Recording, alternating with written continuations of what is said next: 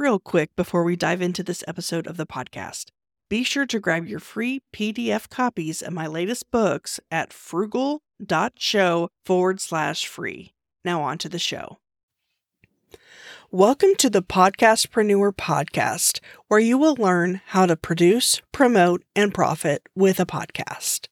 This episode originally appeared on the Frugalpreneur Podcast. To receive free access to my upcoming podcasting masterclass, please sign up at thesarahstjohn.com/masterclass. That's THESARAHSTJOHN.com/masterclass. Now on to the show.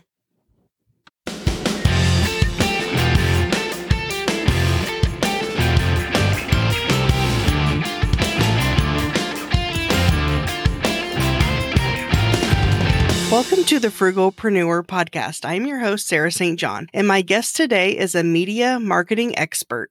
He specializes in helping individuals and companies build audiences via broadcasting and podcasting. Welcome to the show, David Hooper. Thank you, Sarah. Glad to be here. And can you tell the listeners a little bit about yourself, your history, and your background? Yeah, if you want to go way back, I started in the music industry. I was born in Nashville, and that is what we do here. Born with guitar in my hand, and that's how I got into media, actually. I was doing radio promotion, and I thought, this is when I was in college, when I was actually in a band, that if I were to actually get on the radio myself, that I could play my own music. And they said, no, you can't do that. That's illegal. But I stuck it out and eventually got on the air myself, going beyond just promotion. And eventually radio became podcasting because radio's in transition. It's still a great medium. And it's still a great opportunity if you can get it. But I love having the control of being able to, for example, this podcast, it doesn't have a specific length. With radio, I've got 13 minutes. I got to get in and out, take a commercial break, 13 minutes in and out, and I've got to have permission to actually get there. And I love being able to take control of your own business. So that's how I got into podcasting.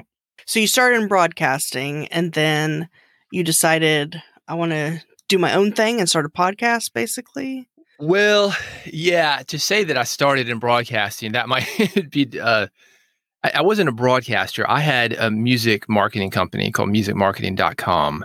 And I had kind of tinkered around when I was in college and post-college, just being a jock, doing something like playing music, All right, here's the new single by Nirvana, like that kind of stuff. More or less just for fun, though, because I had a big mouth.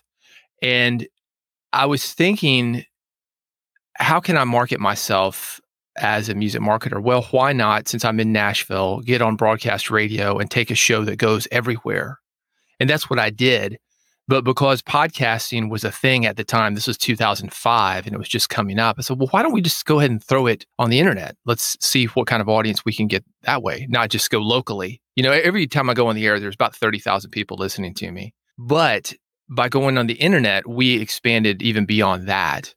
And it got to the point to where the podcast was bigger than the radio show as far as reach, and just put more gas on the podcast. I could see where things were going. I'm still in radio and I love it, but you've got to be near me in Nashville, Tennessee to actually hear me on that broadcast signal. Okay, so you're still on the radio. So is it still the same station, still doing the same thing? Or Yep.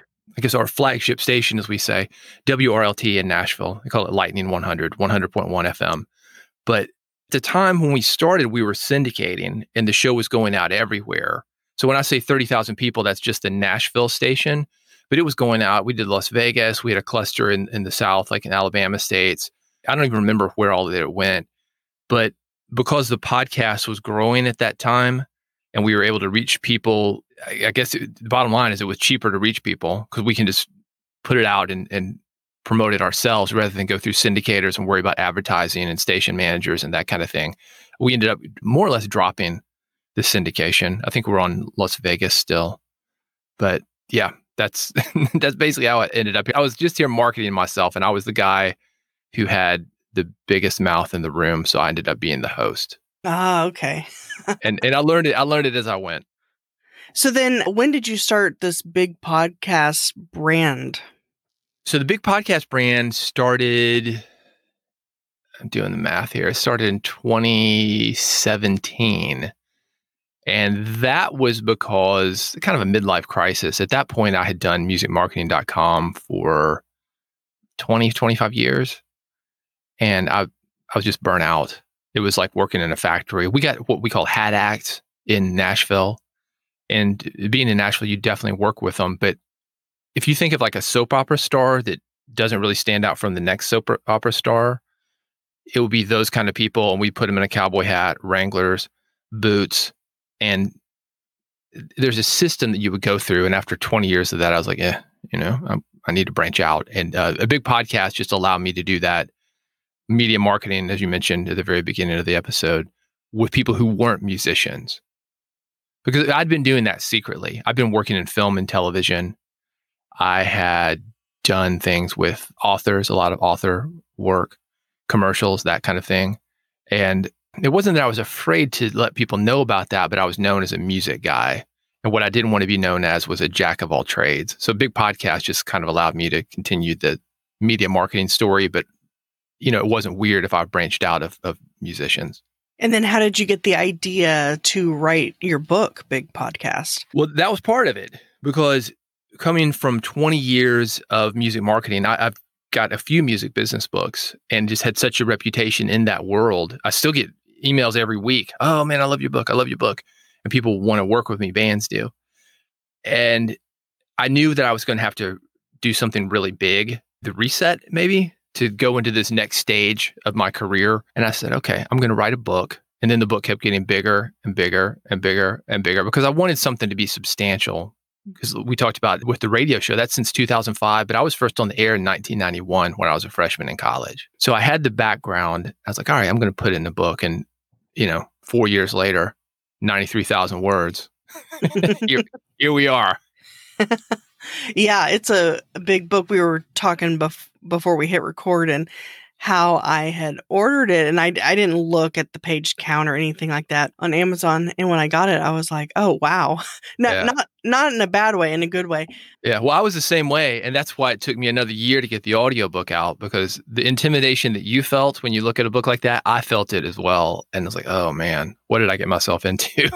It's big. You don't have to read it word for word. I always talk, use it like people use the Bible. Just look up a verse. Get the little wisdom in there like you want it, just one bite at a time. And you can read it all the way through if you want, but you don't have to. After you're done reading it, you can use it as like a paperweight and then just refer back to it. I can't imagine recording an audiobook for a book that size. I can't even get myself to record an audiobook for my books that are like 10,000 words. Well, it's intimidating. And I had done audiobooks before and working in broadcast and podcasting. You've got to have that perfect performance. And then for me, I'm hypercritical. So when I say that it's a 10-hour book, 10 hours and something of finished audio, but I probably did 50 hours of audio and then had to edit it down because I was looking for that perfect performance, and it's still not perfect. So yeah, it was intimidating. I just had to take it off one bite at a time, and you're looking at probably a couple hours a day for a while, and then to edit it. And I had to bring in professionals to clean up the breaths and that kind of thing. So fortunately, you can hire some of that out. But I felt I needed to read this one because it is about bringing yourself to the performance. It is about bringing yourself out there in an authentic way that people can hear. And they didn't want to hear somebody else read it instead of me. Since I'm saying that, I got to eat my own cooking. Yeah, that's true. Have you found the return on investment of time and then also money by outsourcing out some editing? Have you found that to have at least broken even or made a profit on that? The outsourcing element of it? Well, and I guess just the time as well that you had spent personally recording and editing. I have sold a lot more books of the other books that I have done than Big Podcast. But for me, it was so important for me to go into this new direction and to not be, oh yeah, that's that guy who used to do music, but to know and have people know that I actually do know my stuff when it comes to podcasting. Yeah, it's been worth it for that. And I think the interesting thing is there's not a lot of money on the book itself. The book is selling for $10.95 on Amazon right now. And let's say I make a couple bucks. I don't even know because I haven't even looked. I don't know how many books I've sold. I don't worry about that. But when I'm in a meeting with a big company, because a lot more big companies are coming into podcasting, and I can throw that book on the desk, bam, they pay attention to me more than they would if I didn't have that book. So in that case, yeah, the money has come back to me, but it hasn't actually been through the sales of the book. And that's not to say the book hasn't done well.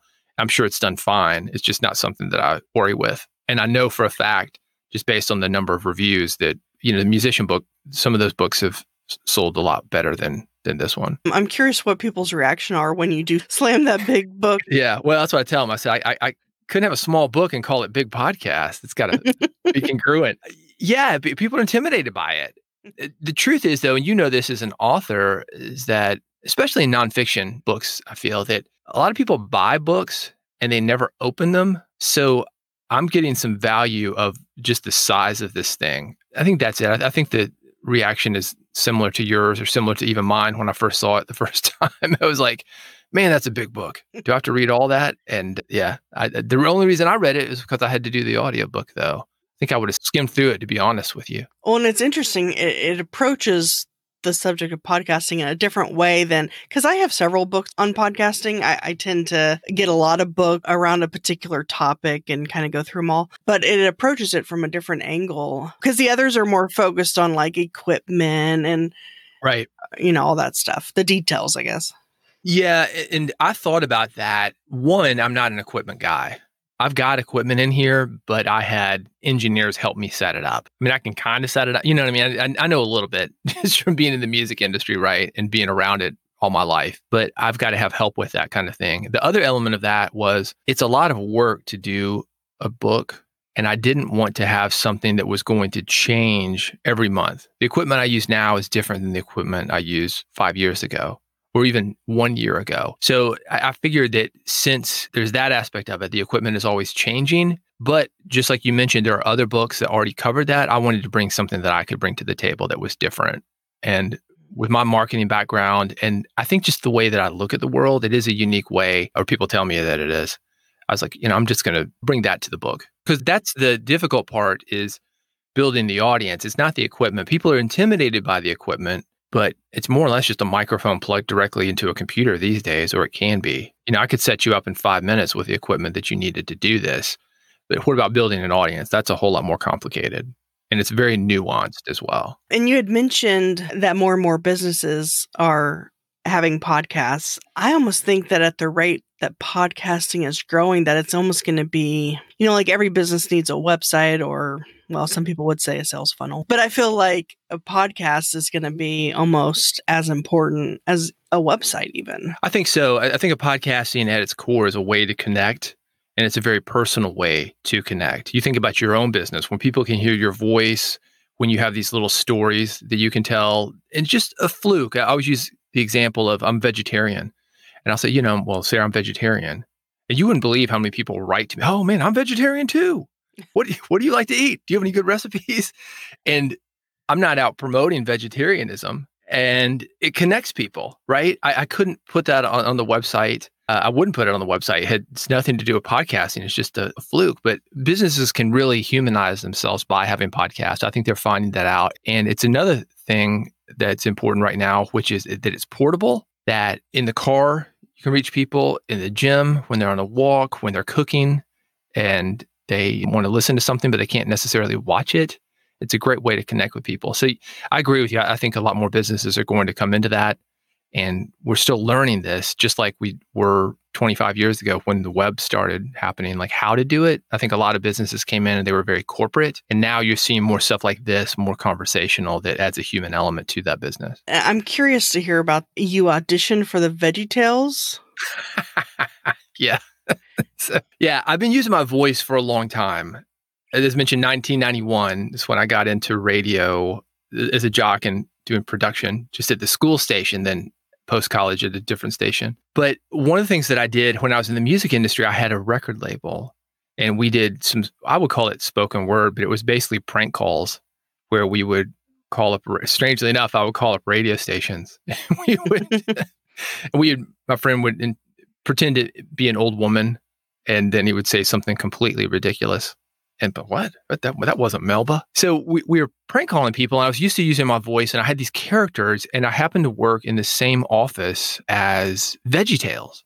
as the booking agent for VeggieTales. And somebody's like, oh man, you'll be perfect for this. I guess word gets out, I was out plugging that record for a while. So, okay, yeah. So send them the stuff. And that's where the conversation pretty much stalled. I can't say that I actually auditioned, was in talks with them, but I think once they heard my stuff, the stuff where we're pretending to be old women and it's kind of crude and juvenile humor, the conversation ended at that time because VeggieTales, of course, is a Christian, or at the time it had a Christian bent. I think it still does. And like, no, this isn't the guy for us. Yeah, mm-hmm. I thought it was a funny story to talk about how you can use your voice in different ways. And maybe someday I'd love to be. I had another opportunity actually there was a King of the Hill knockoff that never happened, but I was excited.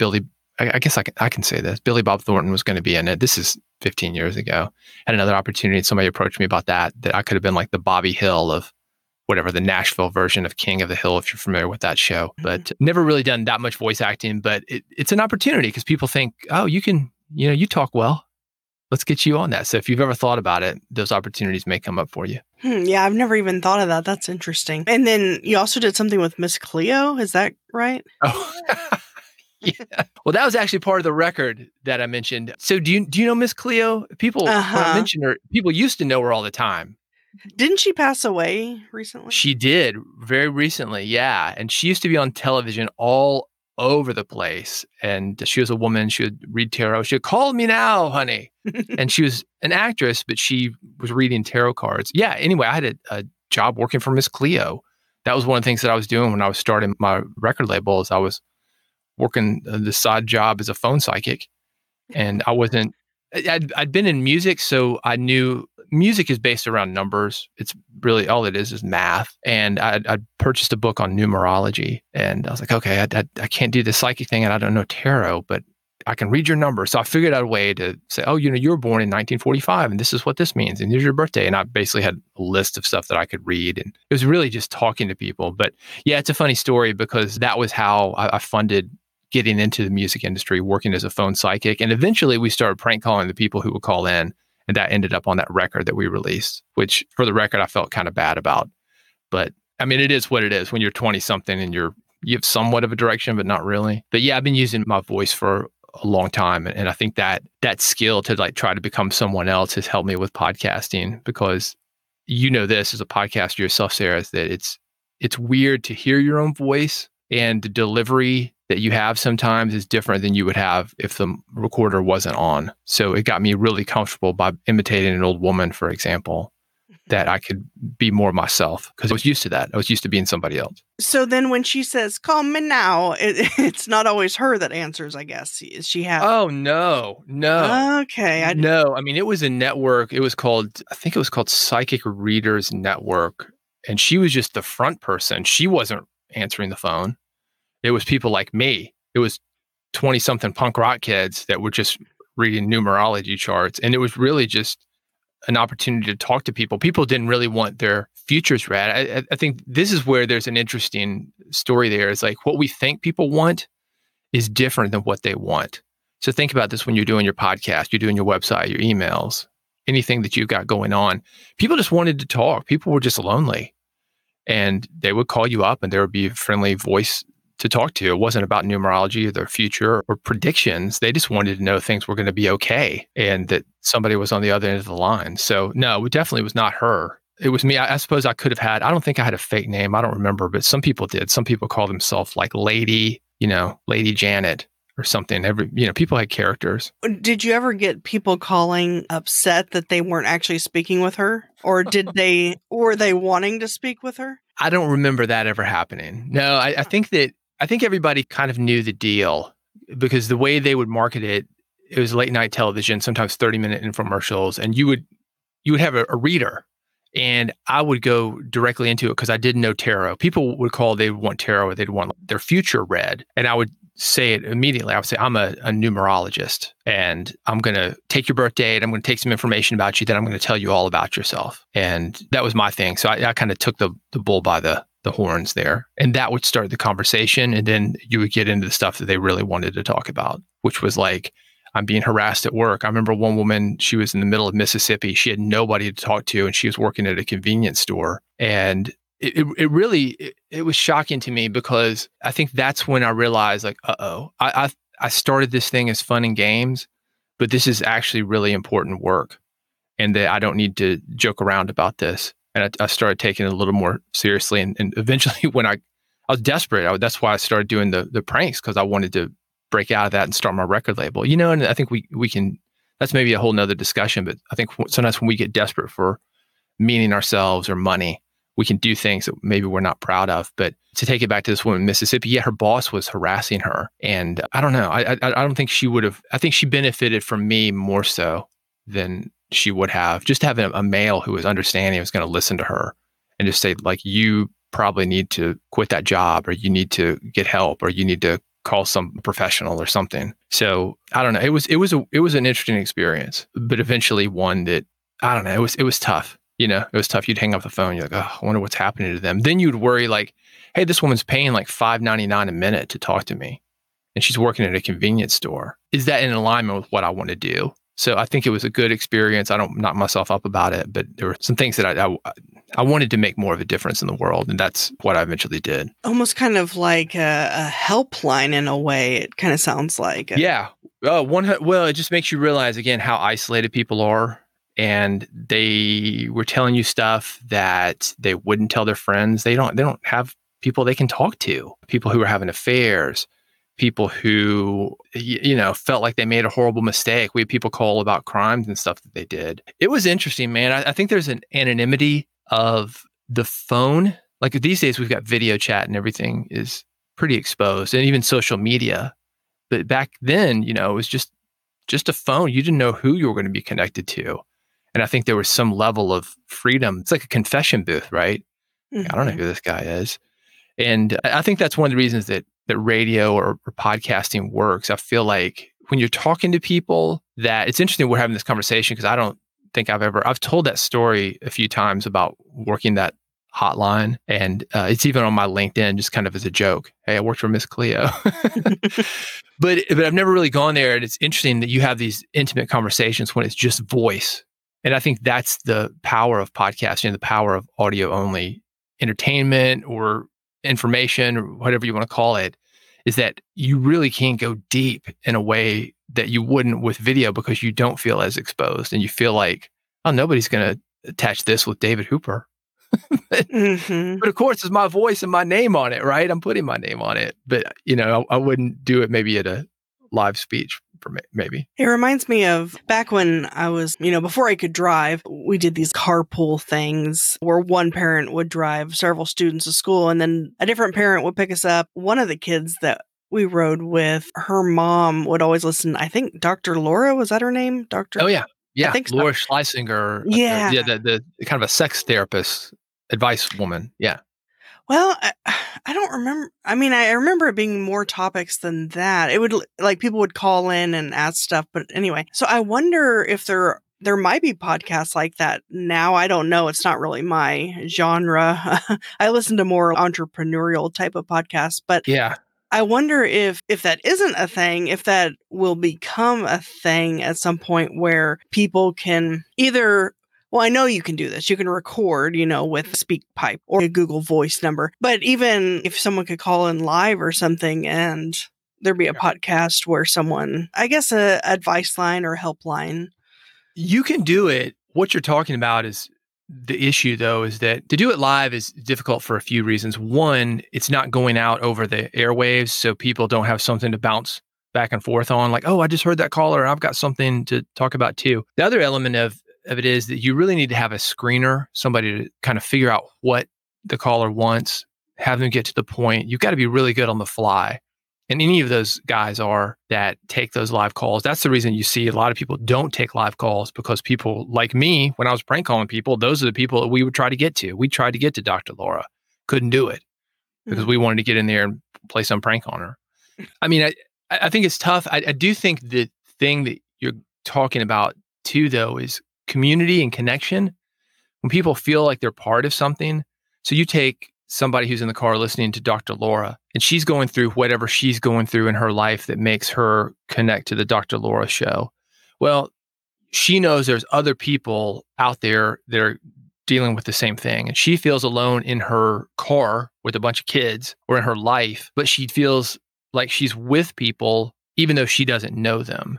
And that kind of takes it back to what we were talking about the woman calling the psychic line in the middle of the night. There are a lot of people that are feeling alone. And I think that's the thing that podcasting can do, whether or not you have live calls or just you're that voice on the other end of the line and you don't even know that they exist, but they know you exist and they know you understand them. I would love to see more live calls. But when Dr. Laura, part of the way she was able to get that many calls, though, she was being blasted out to, I don't know, let's say millions of people every afternoon. And enough of them were calling in to be able to, make a good show every day. I remember being on the air. I was in a small station in Mississippi. And this is so funny because I had my show and we were giving away tickets. I think it was for like the Cranberries or something, some kind of No Doubt maybe. It was a band that was really popular back in the late 90s. And I was like, all right, 14th caller gets them. 14th caller gets them. And I played a song and nobody called in. And I was like, uh-oh, how am I going to give away these tickets? So I just had to lie on the air. I was like, all right, we got 13 callers up. Next caller gets them. Nobody called in. And I came out of the next song and I was like, all right, John Smith, congratulations. You're going to see the Cranberries. And that's the reality for most podcasters is you're out there and you've got to get people to take action. Another thing to think about just until the technology is here is how are you going to build that community and how are you going to get them to want to call in and take action? Well, and I guess there's with SpeakPipe, I don't know if you've heard of that, but okay, yeah, where people could record something and ask a question. I've noticed more people. So that's like a voicemail.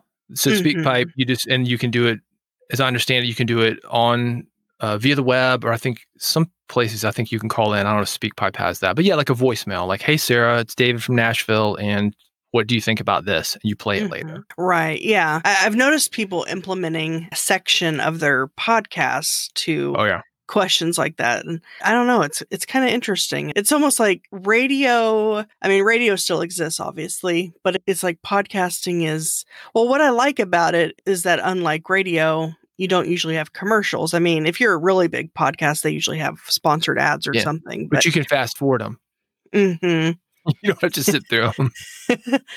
Yeah, when I'm listening to the radio, anytime a commercial or even talk comes on, I always change the station because really, see, that's why nobody was calling me. I didn't know that. People like you were when I stopped playing music. Yeah, it could be, but that's still strange that nobody would call for free concert tickets because I used to do that. Low ratings. It was a funny thing. I think podcasters relate to that though, or certainly anybody with a website. You're like, all right, I've got it up there. People are just going to start rolling in, and that doesn't happen. But to your point though, yeah, the community is great. And even something like Google Voice is free. You can have somebody record something that way just by calling a phone number. That's really great. Have somebody send you an MP3, just a voice memo that they do. And if you are going to do that on your podcast, I would suggest you call your friends first and you say, hey, look, I need something to kick off this new segment of my podcast. Could you ask a question? Because then you're showing people how to consume your podcast. And that's what radio does. I remember we were going to add a call-in segment to my broadcast show, Music Business Radio. And I was working with these radio guys, consultants or whatever. And they're like, yeah, you're going to need to have people standing by the phone to call in because people are not going to call in at first. They don't know that that's expected of them. So even radio is doing that. They've got your mother-in-law calling in. Have you found, since you're still in radio, have you found that radio is kind of changing or evolving to now that podcasting is becoming so popular? Do you see radio changing? Well, let me tell you how the podcast became part of this. I was in the pitch meeting trying to pitch this radio show. Music Business Radio is what it's called. And we're up in the conference room and I was dying. I was in there because a friend of mine had gotten me in for the meeting. I'd known her because I'd run a music conference beforehand. I'd worked with this station. She's like, yeah, come on up. I'll get you in. But as I mentioned, I had a little bit of background in radio and I'd worked on the phone. I was like a phone psychic or whatever. I'd done conference calls, but I wasn't really a jock. And the month before, it just so happens that a buddy of mine who was in the music business and had just a newsletter for musicians, he had started a podcast. And I happened to say this during the pitch meeting for the radio show, there's this thing called a podcast. If you wanted to go out nationally or even internationally, we could take this show. It would really help the reputation of the station. And just as a side note, it kind of gets into what we were talking about before. It's nice that it's there, but it's not guaranteed that millions of people are going to listen to it. But because it was so new and because they didn't really have a grasp and they're thinking, oh yeah, a bunch of people listen to it then. But I remember them saying, a podcast, huh? Tell me about that. And for a long time, the podcast was kind of a joke at the station because people didn't get it. And this isn't just the station that I was at, but this is every station that people are like, well, we're radio. We've got a big antenna and we can turn it on and we've got 500,000 people listening to us or 50,000 people or how many people they have listening. What ended up happening at the station that I'm at, we really blazed the trail and podcasting became more and more important and streaming became more and more important. 10 years later, 15 years later, and now they're doing original podcast, not just radio shows. So that's one way that it's changed. And you see this with iHeart. iHeart has gotten into, this is actually funny. Last week, Ron Burgundy, remember what's the guy? Will Ferrell, the Will Ferrell movie. Oh, Anchorman. Yeah. Uh-huh. He has a podcast. That was the number one ad on radio last week, advertising the Ron Burgundy podcast. So iHeart is trying to get broadcast listeners over to podcasting. And that's one of the ways that it's changed overall, just that these guys now understand that podcasting doesn't hurt radio, it emphasizes it. I hadn't heard about that. So, because Ron Burgundy is the character, right? Yeah. So now Ron there's Burgundy podcast. So it's a podcast where he's playing the character? Yep. Oh, Yep. wow. That's like a whole other dimension that I didn't even, or I don't know if that's the right word, whole other niche, I guess. I don't know, that I would have never even thought of. Yeah, I mean, it sort of works, right? Because he's an anchor man, but he doesn't get it. He's like, do they have podcasts on cassette now? It's like, so he's still in character. And that's another way that it's changed. Podcasting, I think at first, when we started Music Business Radio, we were one of the first broadcast companies to go in there and actually take podcasting seriously. And what you had was a bunch of what I call super nerds, and they would walk down the street just like, hey, I'm walking down the street. I'm thinking about buying this new Macintosh computer and I might get this new monitor and I might, there was what I call Ramblecast. So those, because the quality, the air talent has gotten so much better, the entertainment, the production, the distribution, everything has gotten so much better. And what I mean by distribution is that we can get it on our phones now. We don't have to listen to it from a desktop and the files are smaller and they sound better. That's one of the reasons that it's changing so much, is that we're seeing the potential for it. I think at first, Steve Jobs from Apple called podcast amateur hour because it was just a bunch of nerdy guys rambling. And when we figured out it could be real radio and there was a market for it that wouldn't kill radio, I think radio started to embrace it. I wonder if with this Ron Burgundy show, if now there's going to be this whole new category of people basically producing their own show, but a fake show, not like, because every podcast is a show, but you know what I mean? Like a comedy show with characters and whatnot. I've seen that. I was at a podcasting event about a year ago. These guys were so into it, they were even in character at the booth. So they were actors, and you actually are seeing a lot of pilots via podcast. They can do one podcast, like a season, for about the same amount of money that a pilot that's shot in video is. So they are testing ideas that may be made into films later, and we've started to see that. Mm-hmm. They're testing character ideas. It's a great way to workshop things, and that's another reason why podcasting is growing. And definitely, there are some. I don't know. My dad really loves this thing. He calls it old time radio, and you've probably heard it. Where before we had television, you would hear something like Dragnet, for example. That started out as a radio show, and then it became a television show, or Lone Ranger, or some of these old superhero kind of things with the sound effects and all. I think we're maybe going back into that. I'm not sure why that is. Maybe it's that we're spending so much time in our cars and things, or maybe we just need these outlets because it's so competitive to get a place on Netflix. I don't know. But yeah, we're definitely going to start to see more of that. Or at least we used to spend time in our cars. Right. Yeah. We're not currently. And that's actually hurt podcasting a little bit. Same thing with gyms being closed. The places that people were listening to podcasts, they're not available to us right now. Yeah, there was some show. Well, it started as a podcast. I'm trying to think of what it was, but it was like a true crime type of show. And then it turned into a TV show, I think on Apple. It had Octavia Spencer in it. I can't remember the name of it. But so yeah, it's interesting where some things are starting as podcasts and then they get so popular that then they make it into a TV show or maybe a movie. Definitely. Yeah. Lore is one of those podcasts. Lore was, I think it was on Amazon. They had a television series and it's basically ghost stories. That's what lore, folklore, a series of books. So we're starting to see that. I think the reason we haven't seen it as much so far is that we're really just now starting to attract the great talent that, like I said, podcasting, just like going to the radio office 15, 20 years ago, we don't need podcasting. We've got radio. But I think podcasting is coming to its own and some good talent is going over there as far as writing talent. Because in the end, your production is great.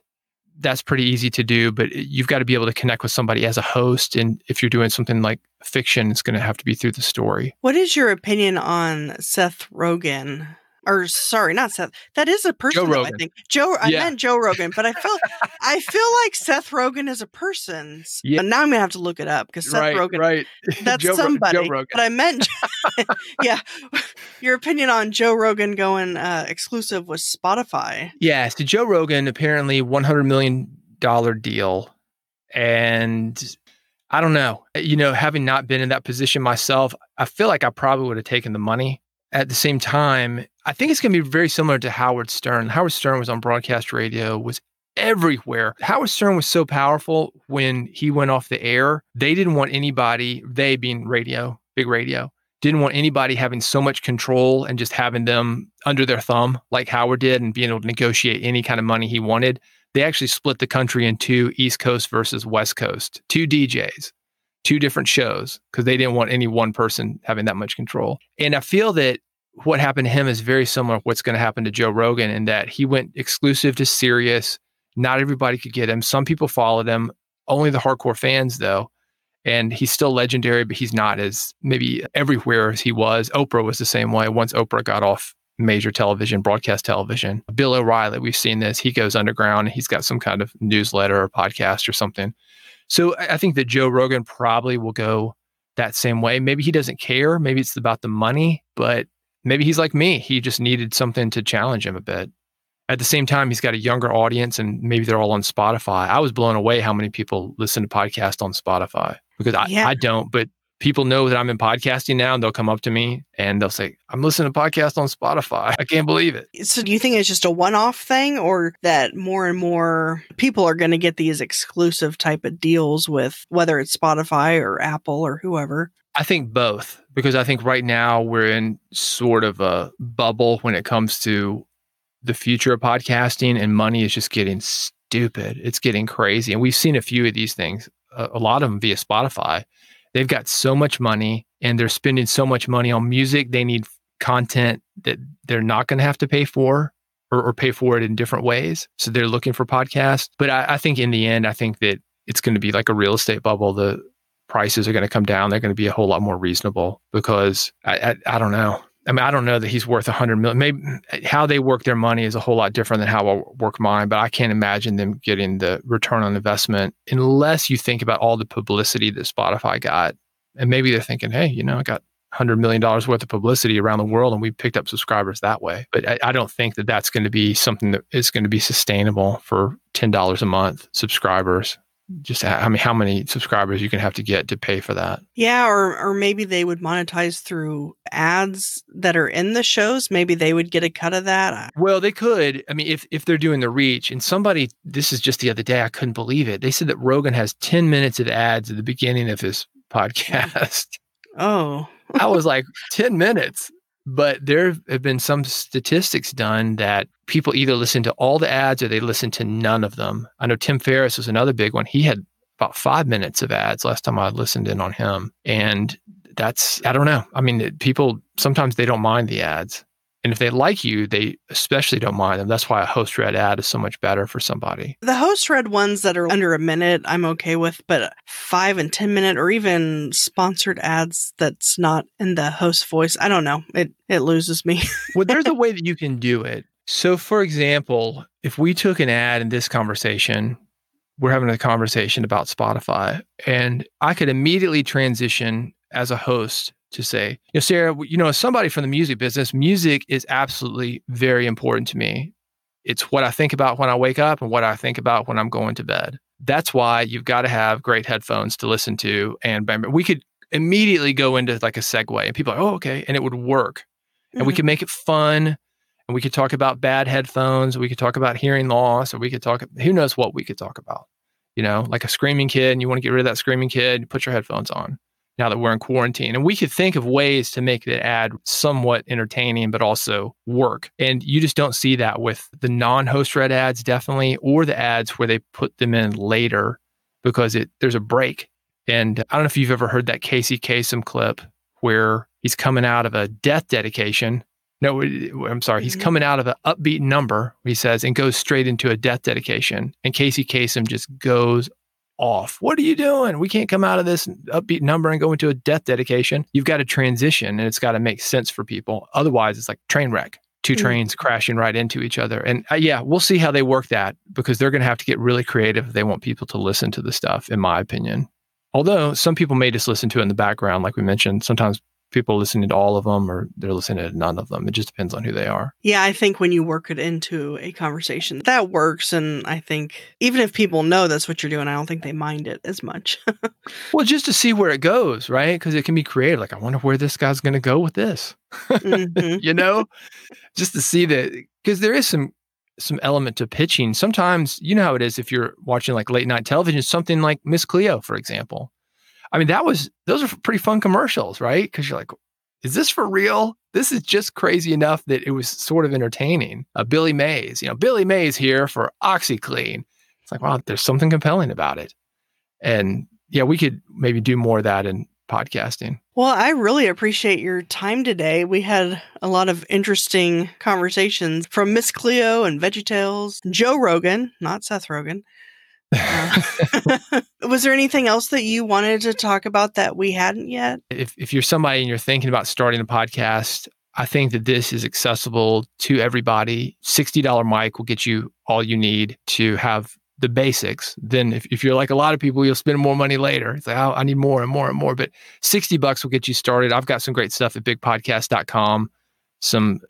Let's say I've got some training, free training on how to interview people, how to jumpstart your podcast, ways that you can become a better solo podcaster. And it's super accessible. And I'm thankful for it. And I'm thankful for you, Sarah, for allowing me to come on here and talk a little bit about it. Well, I appreciate it. It's been fun and entertaining. And I'll also have show notes at thesarahstjohn.com/big podcast. Well, thank you so much for your time today. Thank you, Sarah. If you enjoyed and found value from this episode, I'd greatly appreciate it if you rate, review, subscribe, and share at ratethispodcast.com/podcastpreneur. Until next time.